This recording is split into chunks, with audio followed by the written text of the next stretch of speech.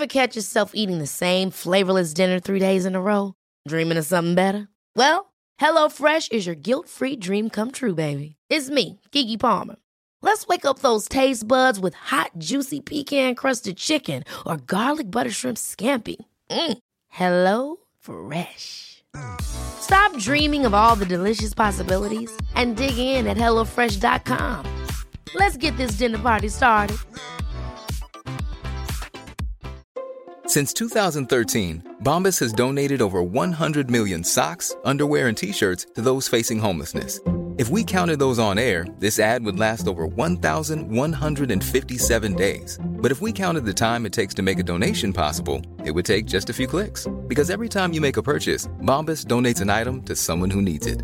Go to bombas.com/ACAST and use code ACAST for 20% off your first purchase. That's bombas.com/ACAST, code ACAST.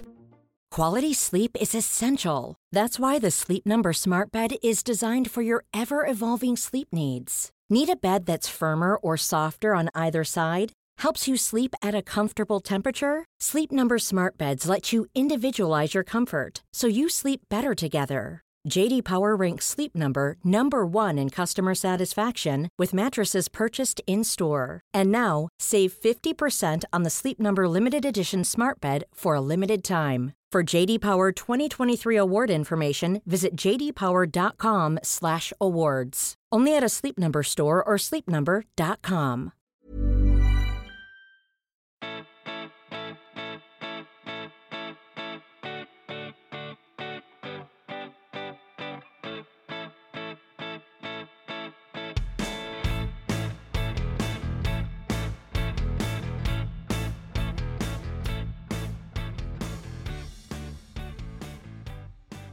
And welcome back to the House of Pod. My name is Kaveh Hoda. I hope I'm pronouncing that correctly. I'll be your host on this fun little medical podcast. Today, we are going to be covering a pretty important topic, and I guess I will give whatever warnings I need to give up front. We're going to talk about sexual assault. Joining me to do that, two people that one person in particular I've known a very long time, and one person I've been grateful to get to know recently. Let's start with my longtime friend, Sanam Skelly, audio producer extraordinaire, whose upcoming podcast work is going to be heard on this season of Sports Explains the World, which can be found pretty much anywhere. Sanam Skelly, thank you for coming on the show. Hey, what up? I'm stoked to be here. This is keeping in a 2-episode long streak of having at least 1.5 Persian people on the show. Yeah, so, yeah. Strong work, buddy. How you want to tell the people how we know each other, who you are, what you are, who you are? Yeah. What it is? So you went to medical school with my cousin Shahryar, who I think has been on the show before. The listeners know him by his American name. Oh, right, by his stage name, Bobby Davari. Bobby Davari. Yeah, that's right. Yeah. And also, your other cousin, his brother Shaheen, who kept it real. Has been on. No, he didn't keep it real. He goes by Shah. Yeah. I've heard him do that. That is true. He does it. He's changing it now because now, we expect people to make an effort with our names, which is, is great. I love that shift in, societal expectations, but Shahryar is hard. I mean, I'll give him that. I don't even think you call him Shahryar, and you're Iranian. I don't. I don't. Yeah, you call him Bobby. Because when I call him that, he just kind of has a confused look on his face. He's like, "Who? Yeah, me? Yeah, you guy." And you do podcasting too. Tell me, what is this? Everyone's just doing podcasting now. Everyone's just doing podcasts now. That was you were my inspiration. You pretty much did it before. It was like you and Ira Glass, I think, were the first two that did podcasts. We have a lot in common. Yeah. In common. But you've been at this for a minute now. This was a COVID shift for me. So I was a hotel concierge for 10 years, and then I went to school for theater, and I just wanted to do something cool and creative again. And it's been a long time, and COVID let me, gave me the time to be broke and start from the bottom. And now I'm here. You're very good at it. I'll tell you from what I've heard. What is Thanks, this? man. What is this new piece coming out going to be on? So the title of the episode is called The Wait: Rage Against the Regime. And so the series is essentially sports adjacent stories. They're all human stories that happen to have a sports theme attached to them. They're all different. I produced a number of other episodes as well. This upcoming episode is one I happen to also report and host. It's about what female athletes are up against when they're trying to pursue their sports under the purview of the Islamic Republic and the Federation under them. So wow, fantastic work. Mashallah, mashallah. Mashallah, merci. You get to hear me speak Farsi. Your Farsi and my Farsi are probably equally bad, I think. Is that fair to say? My Farsi is way better than your Farsi. That's bullshit. 100%. My Farsi is better. Without a shadow of a doubt. All right. You might understand, my spoken Farsi is fine. It ain't great, but it's definitely better than yours. Well, I'm not going to fight that, actually. That's probably true. My Farsi is fucking garbage. I barely do English. I barely got English now. Yeah. But you know who does speak English very well? Our other guest who's going to help us tackle this very important topic, Dr. Alyssa Burghardt, pediatric anesthesiologist at Stanford Children's Hospital. Maybe you've heard of it, Sonam. She's the medical director of ethics at the Children's Hospital there, and she is the associate editor at the American Journal of Bioethics. Dr. Burghardt, welcome to the show. Hey, thanks for having me and for appreciating that I speak English full time. Well done, buddy. You're nailing it, by the way. Wait, we're not doing this whole thing in Farsi. I thought that was the game plan. That would last about 20 seconds. Yeah. I'm still getting emails. The last episode, I mispronounced Edinburgh, and because it's spelled Edinburgh, and I pronounce it Edinburgh, and I'm still getting emails about how it is not pronounced. So, anyways, we're not going to do Edinburgh. Yeah, we're going to talk about something slightly less difficult. We're going to talk about sexual assault, and we're going to talk about a particular form of it, which, if I'm being completely honest, I did not realize was as big a topic as it is, which is sexual assault of patients perpetrated by a doctor. Now, I first, we've heard of cases every now and then. A lot of them have gotten public press.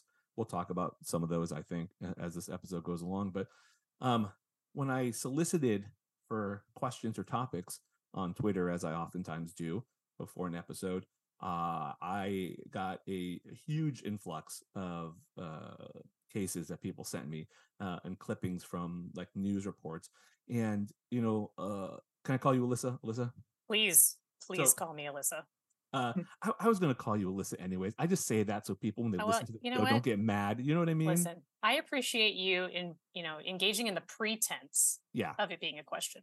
Yeah. I appreciate you appreciating that I had to do that, or else there would be someone who'd be like, that's not cool that you didn't check with her first. And I'm like, well, we talk before the episode starts, right? It's not like they come in this the first time I talk. Anyways, sorry. I'm fine, guys. I'm fine. Everything's fine. Everything's cool. I'm cool. So Alyssa, you've been writing about this a lot. You've written multiple pieces on this, and you've been talking about a couple of cases in particular recently, and that's kind of what brought this to my attention. So can we start with some basic stuff here? Do we have any sense of numbers? And I looked into it a little bit, but do you have any sense of numbers of how often this happens, how many cases a year, anything like that we can sort of put this in perspective? Yeah, I'm sure that people would love to have, an accurate accounting of how often this terrible thing is happening. And unfortunately, just like other forms of sexual assault and other forms of assault more generally, not everybody feels safe to report what happened to them. And because of the power dynamics that are involved, specifically with physicians, that can be a further issue that really prevents patients from recognizing that even if they felt uncomfortable, that actually something much worse took place. And so we don't have great data. We expect, at least from some of the studies that have been done looking through, for example, sanctions that have happened through medical boards over a period of time, it seems to be rare. The problem is that, as with other perpetrators of rape, you oftentimes have repeat offenders. So it may not be that many physicians overall, but the physicians who are engaging this, especially if it's not caught and reined in very early, can have hundreds to thousands of victims over the course of a career. Wow. You've covered a couple of these cases, and you've talked about some of them.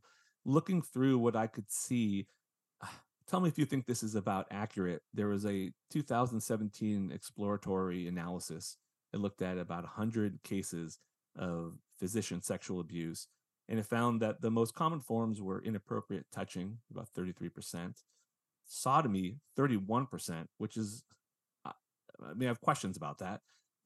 Rape, 16%. Also strange to me that those are, I don't know how those are separated. Things. Yeah. Child molestation, 14%. And what is at least purportedly consensual sex in 7%. Is that the cases that you see? Is that sort of jive with what you're seeing, or do you feel like maybe there's a broader definition here that we're missing? I mean, all of those things are assault. And so all of those things are things that have happened to patients, and they happen to lots of patients. And the problems, of course, is also that there are many patients, again, like I said, that never report. And, additionally, if someone doesn't know that they can report, if they don't know that anything has happened, that's difficult to take that forward. And then to compound this problem, very few of these complaints, if somebody complains, for example, to a hospital system, people oftentimes assume, oh, this organization is going to protect me and protect future patients. And of course, this organization, this university, this giant health system would want to protect patients from this horrible, egregious conduct. But in reality, it doesn't mean that these things are going to go to a medical board. It doesn't mean that they're going to be forwarded to law enforcement. And just as we see things like pass the trash with lots of misbehavior that happens in hospitals, sexual assault is exactly one of those issues where, very similarly to the behavior we saw with the Catholic Church passing along sexually abusive priests from parish to parish, you can sometimes follow these clinicians from state to state or from hospital to hospital because they're quietly allowed to leave without blemishes on their records until they assault another patient. Why is that? Like, why? I'm sorry. It's a really good question. So for the listeners, for like the last minute or two, Sonam's just been like rubbing her eyes in like she wants to take out her eyes. Yeah. That's hard to listen to. I mean, the general to potentially have been under anesthesia and been assaulted and not even know what happened to you just is so... That's terrifying. You know how many times I've been under like the care of a male doctor and I mean, that is... well, I have a question about that too, actually. I mean, how is that happening? Because usually from my field, at least, I'm never alone with a sedated patient. There's always at least 1 to 2 nurses in the room, and almost always a female nurse in those situations. So how is that happening, Alyssa? How are there cases of sedated patients getting can you tell us a little more about that?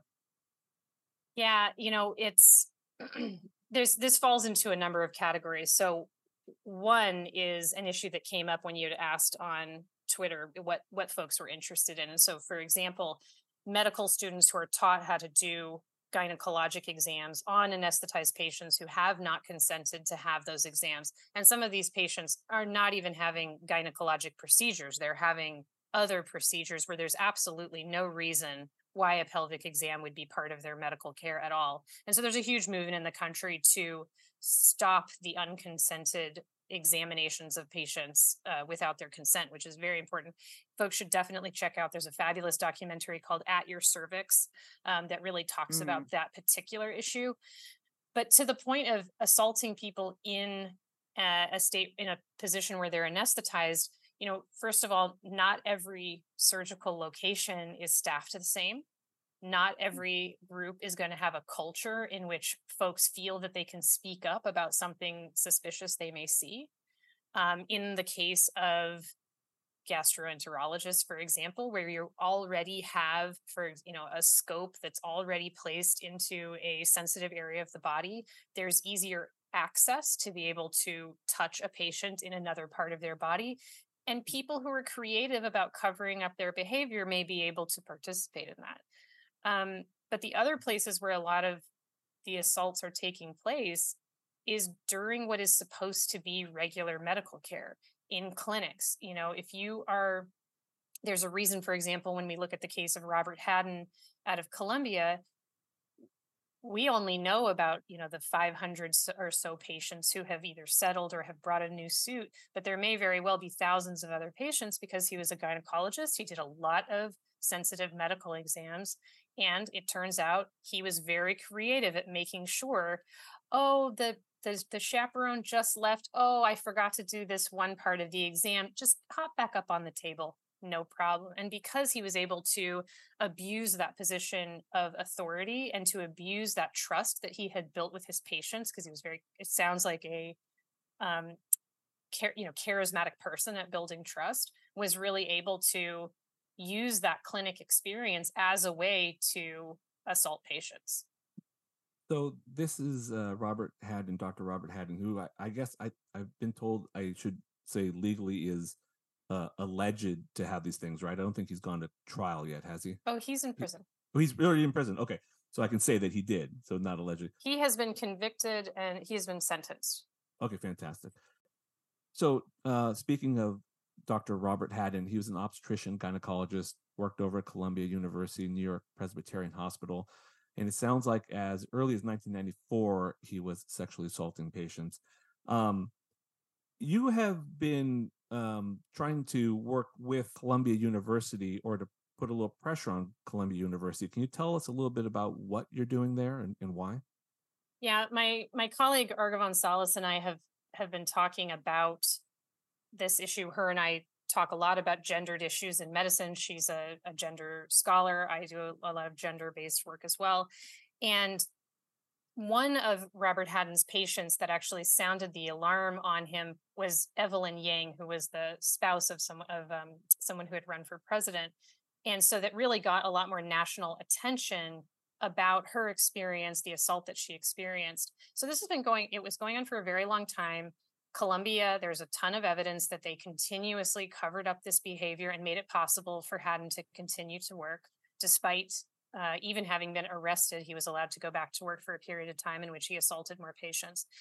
The reason that Argavan and I are trying to get Columbia to notify the rest of, or at least however many of Robert Haddon's patients can be notified, is because the Adult Survivors Act, which is a unique law that's a 1-year look back window in New York where survivors can say, I was assaulted sometime in the past. They can bring civil suit even though that period of time where they would have been able to bring that suit has passed. This is a law that E. Jean Carroll used to sue Trump, just as another reminder of another big case. So just for clarity, the law applies when a new case comes up. So it's not like they didn't pass this law specifically for the Robert Haddon case. It's one that exists. It's for any case basically from last year when it became law through the end of November of this year. It's a 1-year grace blanket period. law that you can. Mm-hmm. So any sort of sexual abuse that took place anytime in the past, that those survivors can bring civil suit. And the window on that, of course, is closing very, very rapidly. And so by Columbia Columbia has already settled out of court for several cases related to Haddon in particular.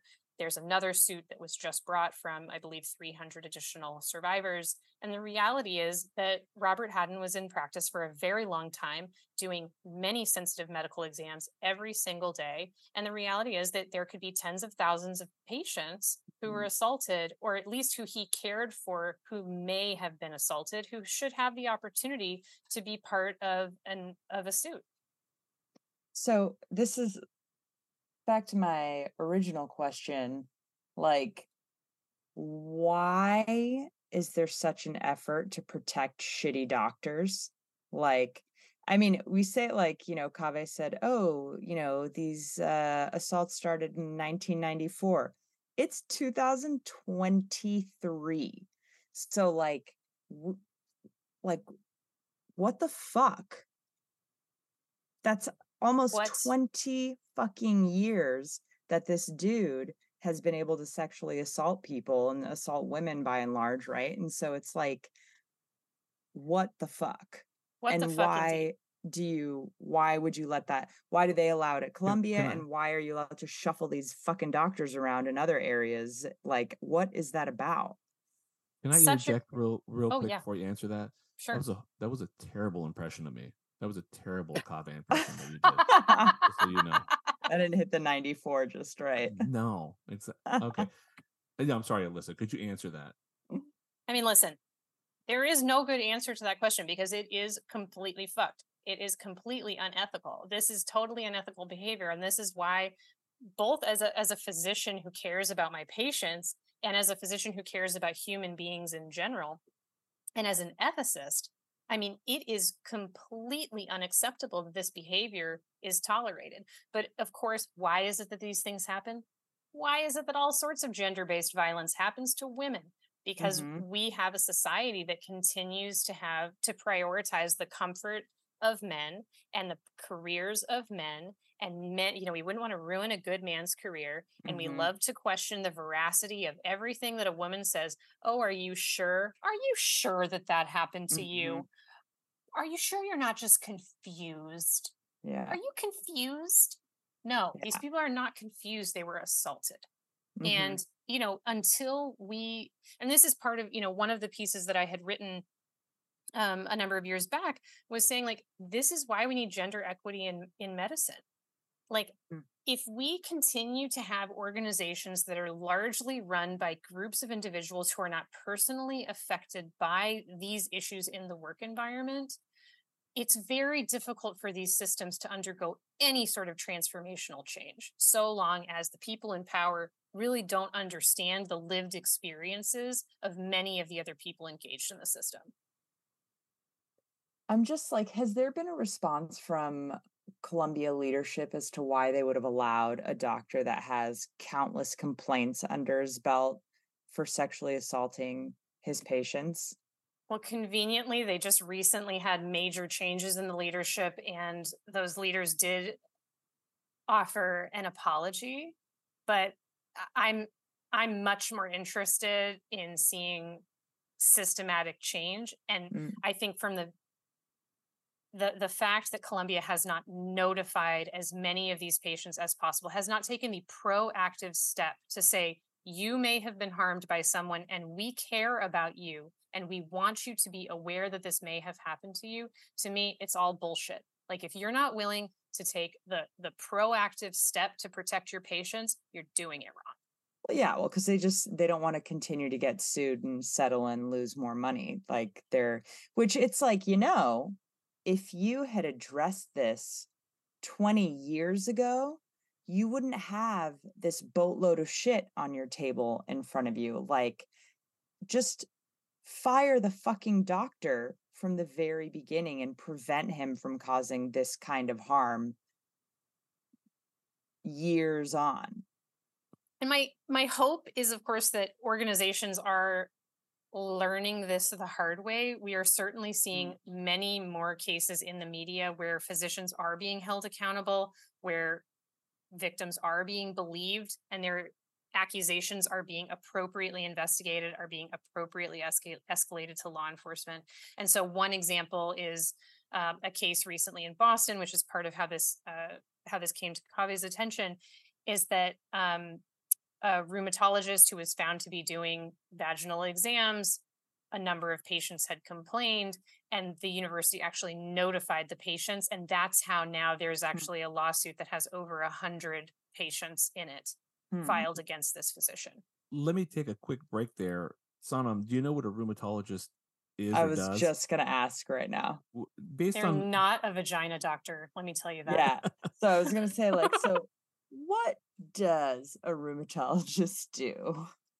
They do like, they're going to be so pissed when they hear me reduce their whole careers down to this, but they're like, you know, if there's like bad arthritis, if there's connective tissue disorders, that sort of stuff. I am trying to think really like generously, like, is there a reason to do a vaginal exam? Like, is there any circumstance in which like I honestly cannot think of one unless he was like, there's some sort of weird prolapse of the I cannot think of it. What was his the reasoning?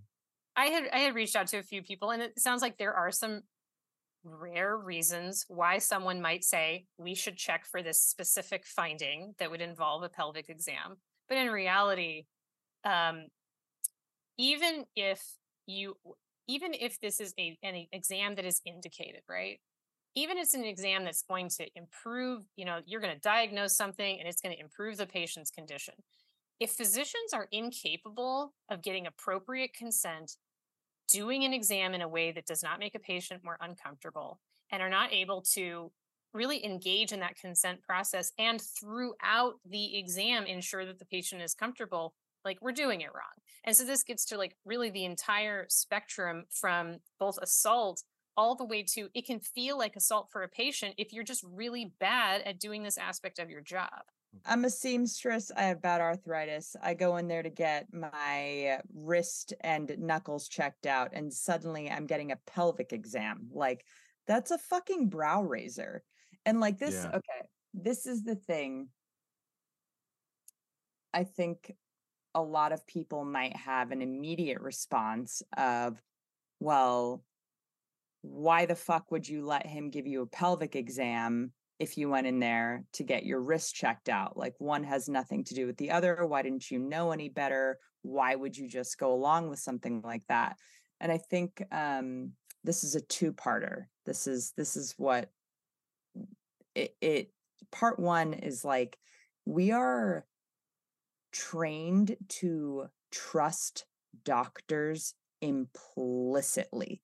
Like, no matter what, for whatever reason, if I'm in that room and this person that went to medical school, took the Hippocratic Oath, and then is telling me he needs to look at my vagina for whatever reason, I guess there's a reason for it. This is my health after all. I have to do whatever I have to do to make sure that, you know, I'm staying healthy. And like, so that's one where we're taught to just trust doctors, period. Number two is the lasting issue that I hope we're correcting as women, where like we are always afraid to offend someone, especially if it's a man, bruise a man's ego, or God forbid where we made a mistake and it's, oh, you weren't sexually assaulting me. Oh, I'm so sorry. I'm so embarrassed. I didn't, you know, and like, that's really what it comes down to, where it's like, you know, these fucking dickheads are taking advantage of their profession and this opportunity, and also of, you know, vulnerable women that just, we always fucking just try to be amenable and go with the flow, and we don't want to stir the pot. And so it's like, it's a horrible cauldron of well, Sanam, you're an Iranian woman, famously not known for suffering fools lightly, particularly male fools. So but yes, I understand your point. Honestly, I can't imagine anyone who would I'm sure there will be people, but blaming the female patient for this because victim blaming is like everyone loves to blame the lady. Yeah. I mean, my first thought was like, what the fuck does a rheumatologist do? And like, does it have anything like if I'm not going in to my GYN, why would I ever let anyone give me a pelvic exam? But that's the thing, though. I'm sure he had some spiel about it. Like he had some way of like, well, we convincing them. Like I don't know what the fuck anything has to do with medicine, so I'm just going to believe you. And I'm sure he did it in such a way that made them feel like, well, he is a really thorough, caring doctor who is doing this thing. My primary care doctor isn't doing a breast exam on me. How great that this guy is doing that. You know what I mean? Yeah. We're also just like not. I don't think any of us really feel like we're allowed to question our doctors in the moment. You know? Yeah. I just don't. I don't think I've ever done it. Sonam, I think you're hitting on the reasons why this is such a huge problem. So one, yes, we're taught to trust physicians, right? They're smart. They did all this education. Doctor knows best, blah, blah, blah. And, I want to touch on your second point, which is that, you hope that we're going to move away from this idea of like being afraid to offend a man or being afraid to say something counter. But in reality, the reason that is so deeply ingrained in us is because offending a man can get you murdered. I mean, these are real risks that we face out in the world. And obviously women who are poor, women of color, women who are in marginalized groups for whatever reason are even more at risk for that. And to the point of how easy it is and how convenient it is to blame the patient, because we love to blame the patient for all sorts of things, is that when we're talking about people who are doing unnecessary exams, they are assaulting their patients. These are predators. They are using their patients as a source of prey to assault them. They're incredibly manipulative. And when we look at, for example, it's so disturbing and so sad to read some of the comments from some of Robert Haddon's patients, because they describe the grooming behavior that he utilized. And obviously talking about groomers, this is like very popular thing in the political press right now. The reality is that when you look through the behavior, the way that he spoke to his patients, he created an environment in which saying no would be unreasonable. He made them feel they were safe, they were comfortable. Of course, he was taking good care of them. And this is how it's so easy to have then this, especially when you have somebody who has this escalating behavior, right? They're figuring out what words work. They're figuring out what they can do to make sure that this person is compliant while they are being assaulted. It's horrifying. Yeah. To me, it just feels like the most important jobs that we have in this country. We go to great lengths to protect the worst of them, right? Like this is like qualified immunity for doctors. I don't understand why is the priority to protect the doctor and not the patient? This is such a great question. And one of the things that the Atlanta Journal-Constitution did an amazing in-depth investigation called Still Forgiven. I highly recommend folks who are interested in this topic check it out. And they actually came up with a report card for medical boards. So those are the boards in each state that govern how it is that doctors are regulated, what we need to do in order to continue to practice medicine in a particular state. And one of the problems with medical boards, physicians are supposed to be able to self-regulate. We're supposed to have the privilege of being able to police each other's behavior because, of course, who else could understand the complexity of the work that we do besides another physician?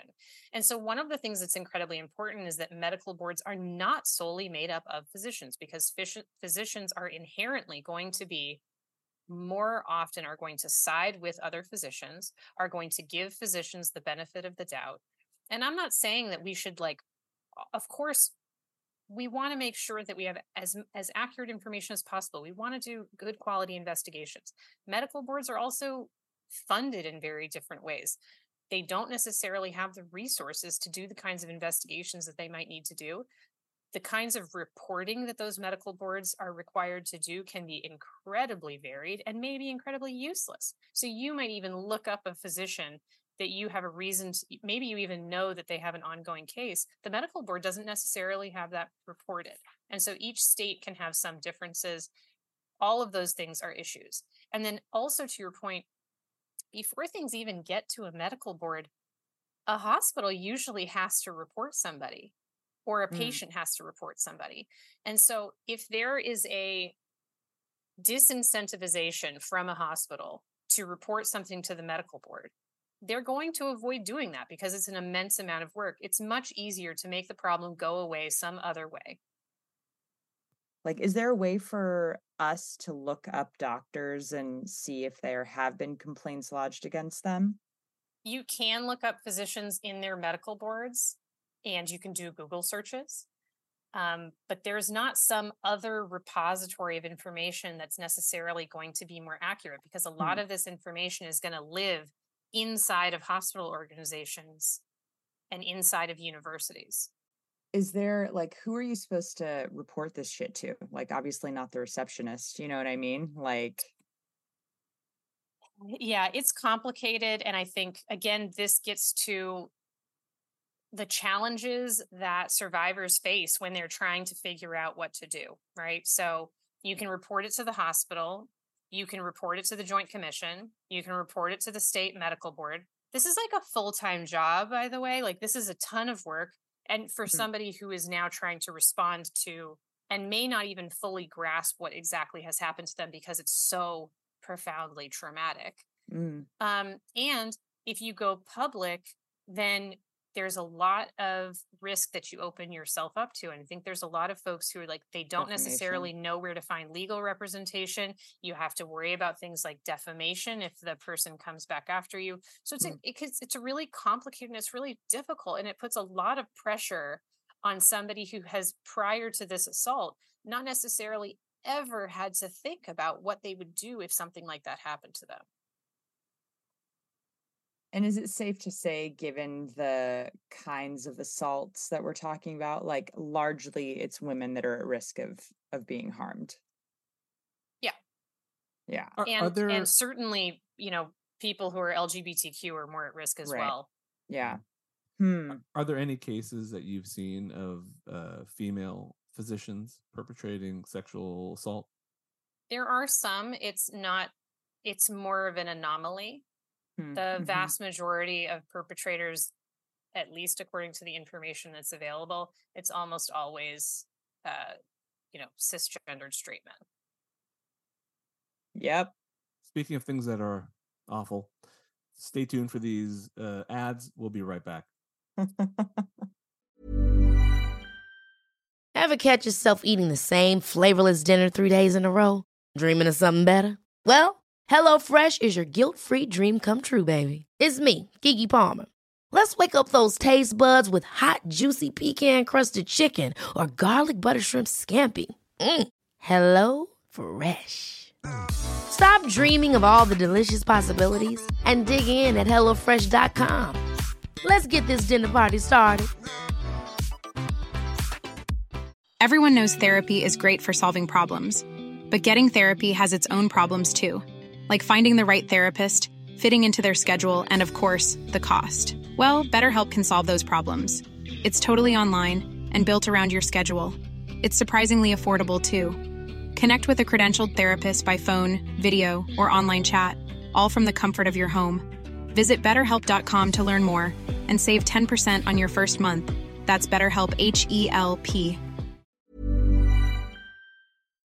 Oh man, those were delightful ads. I feel refreshed after that, and I will definitely go buy a lotto ticket and or a mattress based on whatever you heard there.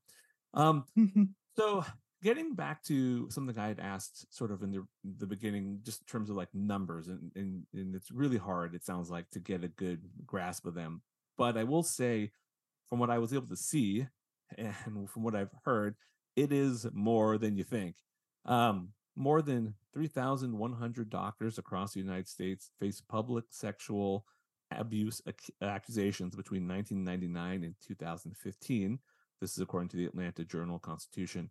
And between 2016 and 2017, this same investigative team that looked into this found that more than 450 doctors faced medical board or court proceedings surrounding some form of sexual misconduct. And I know people are trying to replace that terminology, sexual misconduct, with sexual assault or something else, which makes sense. And from what I'm hearing, even more than that, because it's hard to report these things, and just like a lot of cases of sexual assault goes unreported. But the ones that hit closest home to me is there was a recent case of a gastroenterologist who, which I think we have to say alleged. I don't know if he's been tried in court or not, but he was at least accused of sexually abusing 3 of his patients at the New York Presbyterian Queens Hospital and raping 3 other women in his apartment. What? I have so many questions about this case. Alyssa, do you know about this case? Can you help answer some of these? Can you tell us a little bit about what you know about this Dr. Ji Allen Cheng? Yeah, I can. What I know is from the news reports, just as everybody else has access to. So yes, accused of abusing 3 patients as well as raping women in his home. And then when he was arrested and when his property was searched, they found these like a treasure trove of videos purportedly documenting these alleged assaults.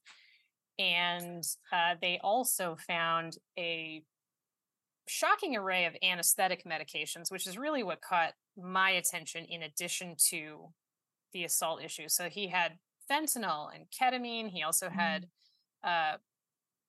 propofol and sevoflurane, which pretty much there's no reason to be using those outside of an operating room.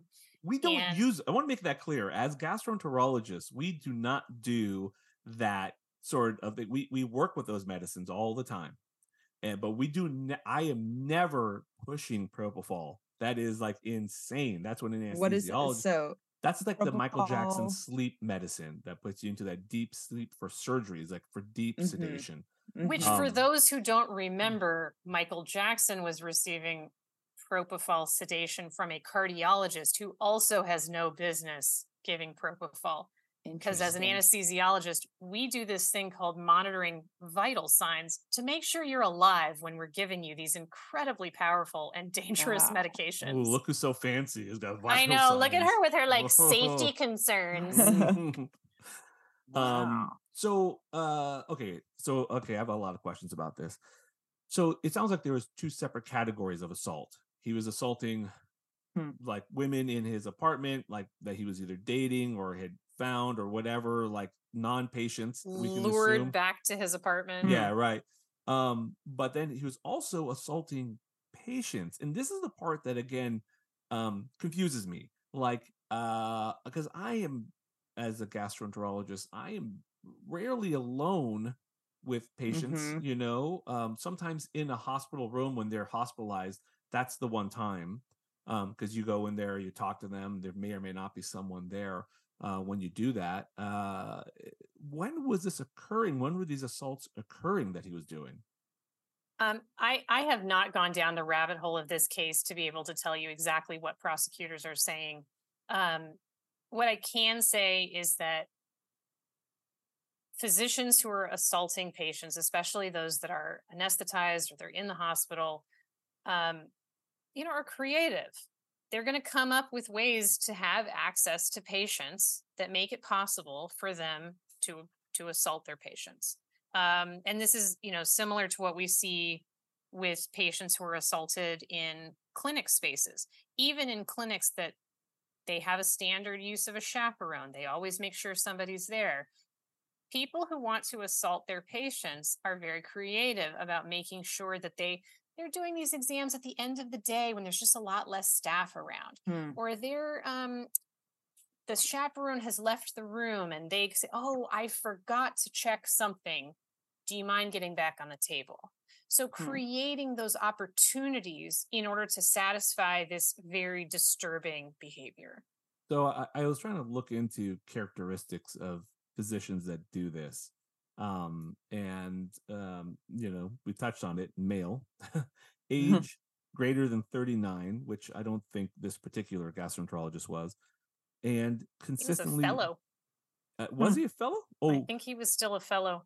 Actually, he trained where I got some of my training too. So that part of the reason this really bothered me. I mean, there's a lot of reasons it bothers me. So also one of the other characteristics was consistently examining patients alone in non-academic settings, which it doesn't seem like necessarily is the case, in many of these cases that we're hearing about. Sounds like it's both academic and non-academic. It's private. It's universities. It just seems to be really anywhere. Well, if you think about it, right? So, and I said this earlier on, we're really only getting a slice of the information in the data that we have. And so when you think about what's happening with, for example, at universities, they have complex structures that make it potentially more possible to cover up these issues, move these folks from place to place. And it may be that other organizations are handling these things differently. So I think there's really important systemic factors that, we aren't sure exactly what the real incidence is. So we talked a little bit about things that you don't feel have been properly handled. Do you feel like there are places that have done it well? There are institutions. Do you feel like, for example, the rheumatologist at Mass General, do you feel like they handled it well? Are there places that did do something that places could look to be like, all right, this is how you manage the situation should you be in it? Yeah, I think that example at Brigham is a good example of, two people anonymously reported this clinician. They did an investigation. They reached out to this person's patients. And I think it's a real demonstration of how you can do this well. What is concerning is even though they really stepped this up as soon as they were aware of it, there's now over 100 people who are filing suit. So it means that it takes a lot.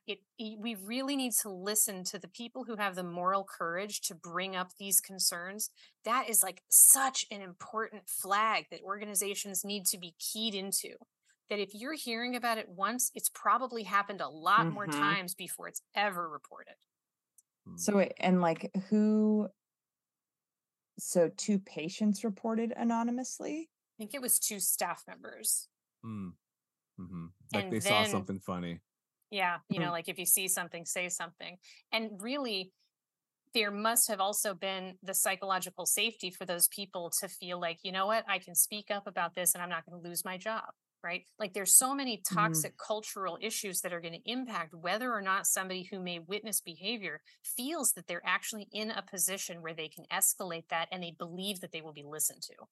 Yeah. Well, the fact that they had to report it anonymously speaks volumes as to, the culture. Like, I can't put my name on the line. There's going to be too much backlash, And the reality is that the more often that we create opportunities for organizational courage, for organizations to demonstrate that they're going to do the right thing, that the organization is going to uphold its purported values and that it's the stated values that they have are actually in alignment with the way that they try to behave, you'll have a better sense of what's going on and you'll be able to, I hope, catch these kinds of things earlier before there are so many survivors.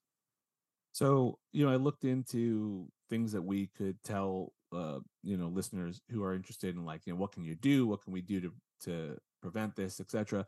So I found on on RAINN, which is the Rape, Abuse, and Incest National Network, I found some things to like a checklist for patients to remember.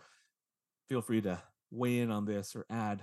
First, if they refuse to answer your questions or tell you to be quiet, that's obviously a major red flag.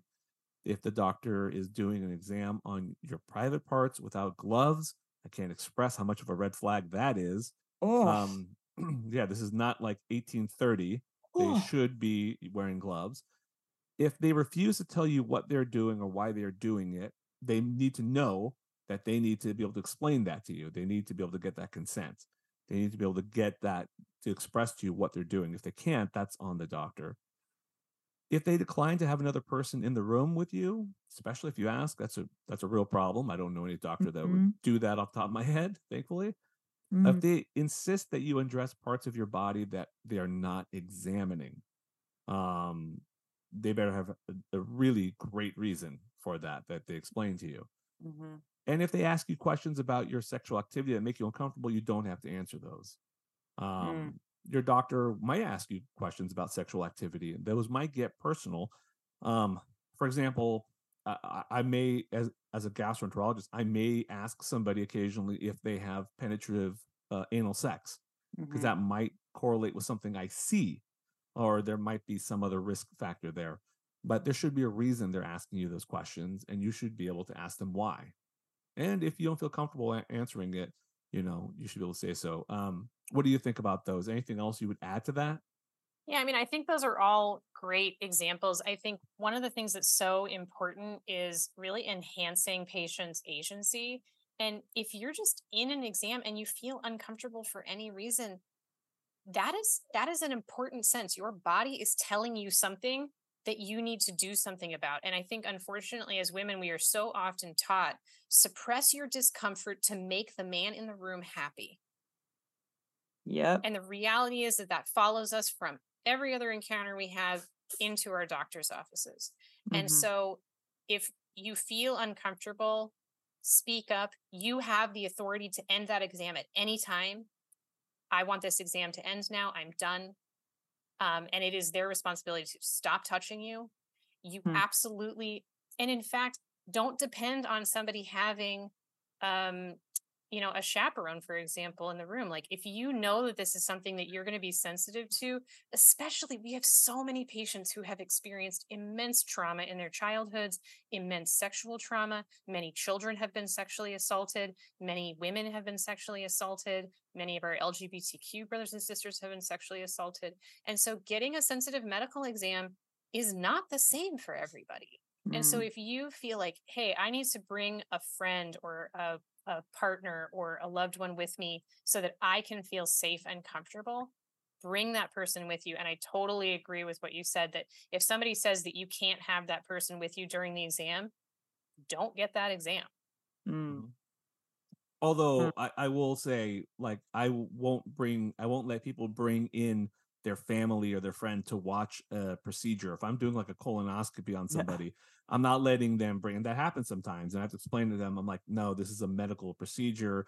I mean, things have to be working exactly as we need them to be. I can't have someone who doesn't know what they're doing in there. It's like, there's a lot of reasons why that can't happen. Yeah. And, one of the things that was really, interesting to me, and this is sort of an adjacent issue, is there are people who are not willing to get basic medical screening, won't ever get a colonoscopy because they don't feel comfortable with any, removing their clothing. They don't feel comfortable with the idea that anybody would see the private parts of their body.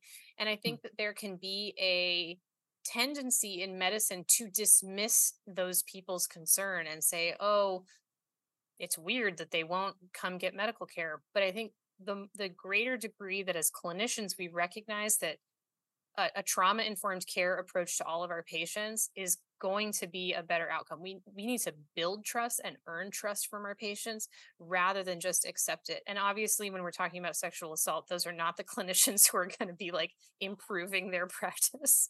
But for the rest of us, recognizing what a huge issue this is, I think can be really valuable. What do you say about male physicians who see patients in outpatient settings all the time and will do basic exams like, listen to heart, lungs, or do an abdominal exam, without, because sometimes it's not feasible to always have a chaperone in every clinic room for everything. What about those parts of exams that are not explicitly close to sexual, like listening to the heart or the lungs or an abdominal exam? What advice do you have for those doctors?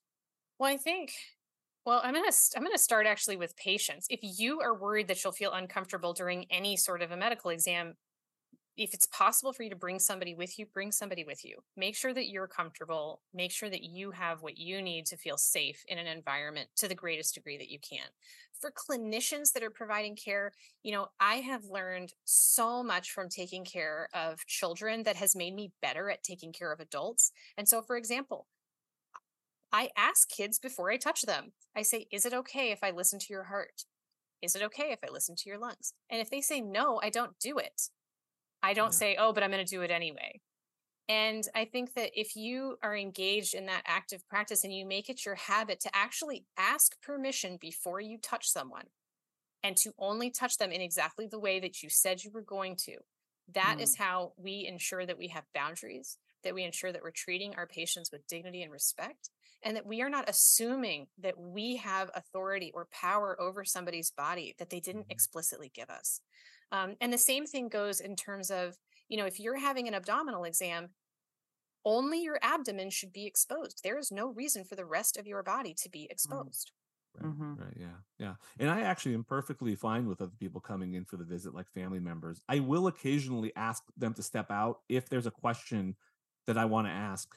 Like it happens a lot if it's a young person and their parents are there. I will ask the parents to step out. And sometimes they eyeball me kind of funny. I'm like, I'm going to ask some questions that I want to hear the answer to without you guys here. Basically. Of course. So, and again, for that small part of the interview, and again, it's all the entire purpose of doing that, right, is to respect the patient's agency, to respect what the patient wants to disclose to you, but may not want to disclose to other people in their environment. And of course, that's not something that's just limited to, young adults or to teenagers. That can apply to any of our patients. And so again, for each of those steps, whatever we can do, again, to demonstrate and prove that we are trustworthy, that is part of what makes a better relationship with our patients.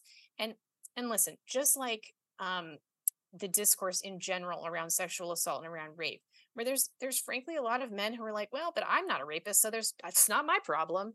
And the reality is that we can't have issues that are this pervasive, that are this harmful, and not realize this is actually everyone's responsibility. Every physician should be worried about this issue. Every nurse should be worried about this issue, because it is our job to make sure that we protect patients, we ensure our patients are safe, and to really respect their dignity as fellow human beings. Yeah. Well, that's a good place, I think, for us to close this out on. There's a lot more to talk about, but I've kept you guys long enough. I mean, when I solicited questions and topic information, one of the things that came up that I'm going to have to make a whole episode about that's separate is sexual harassment in medical training of medical trainees, which is a whole other topic to discuss. But I appreciate you guys both being on. Let's get some plugs in. Sonam, what do you want to plug? Oh God, I didn't think this through. You check Twitter like twice a year, so I don't think it's that. Yeah, what about the podcast? Tell us about your upcoming episode, where people can find it. Yeah, so check out Sports Explains the World, new podcast out from Wondery.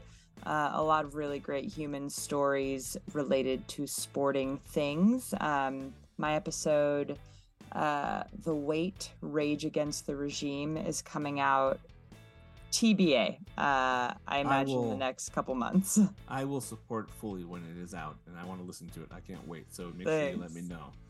Alyssa, what about yourself? What would you like to plug here? Where can people find you? And listen, I'm on all the socials. I like to make friends. I'm there under Burgart Bioethics for Alyssa Burgart. And I have a newsletter called Poppies and Propofol, where I talk about anesthesia, ethics, whatever issue is interesting to me that week. Yeah, very good. And thank you to Nadine for help with production. Thank you guys for listening and supporting the show. If you haven't already, rate and review us at iTunes, and tell all your friends, because that's what cool people do. Thank you guys so much for coming on. Appreciate it. Thanks for having us. Yeah, thank you so much for talking about this. I know it's a tough topic. It was really nice to meet you. I mean, it can't all be fart jokes here, so thank you guys so much.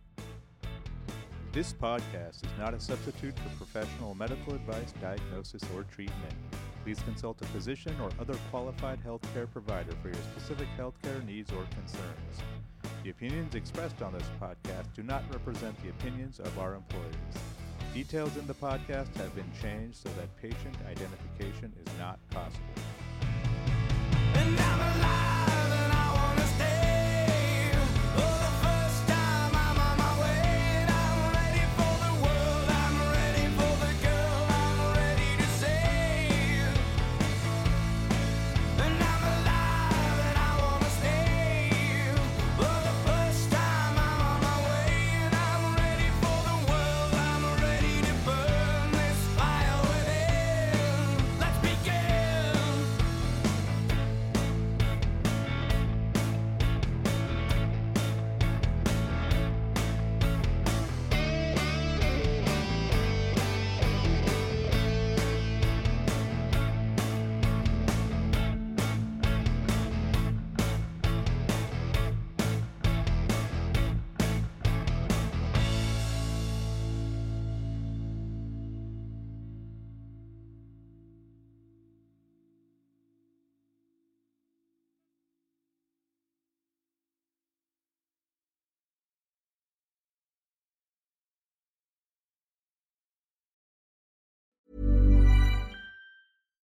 Why don't more infant formula companies use organic, grass-fed whole milk instead of skim? Why don't more infant formula companies use the latest breast milk science? Why don't more infant formula companies run their own clinical trials? Why don't more infant formula companies use more of the proteins found in breast milk? Why don't more infant formula companies have their own factories instead of outsourcing their manufacturing? We wondered the same thing. So we made ByHeart, a better formula for formula. Learn more at byheart.com. Ever catch yourself eating the same flavorless dinner 3 days in a row? Dreaming of something better? Well, HelloFresh is your guilt-free dream come true, baby. It's me, Keke Palmer. Let's wake up those taste buds with hot, juicy pecan-crusted chicken or garlic butter shrimp scampi. Hello Fresh. Stop dreaming of all the delicious possibilities and dig in at HelloFresh.com.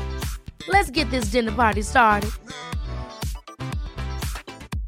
Imagine the softest sheets you've ever felt. Now imagine them getting even softer over time. That's what you'll feel with Boll & Branch's organic cotton sheets. In a recent customer survey, 96% replied that Boll & Branch sheets get softer with every wash. Start getting your best night's sleep in these sheets that get softer and softer for years to come. Try their sheets with a 30-night guarantee. Plus, get 15% off your first order at bollandbranch.com. Code BUTTERY. Exclusions apply. See site for details.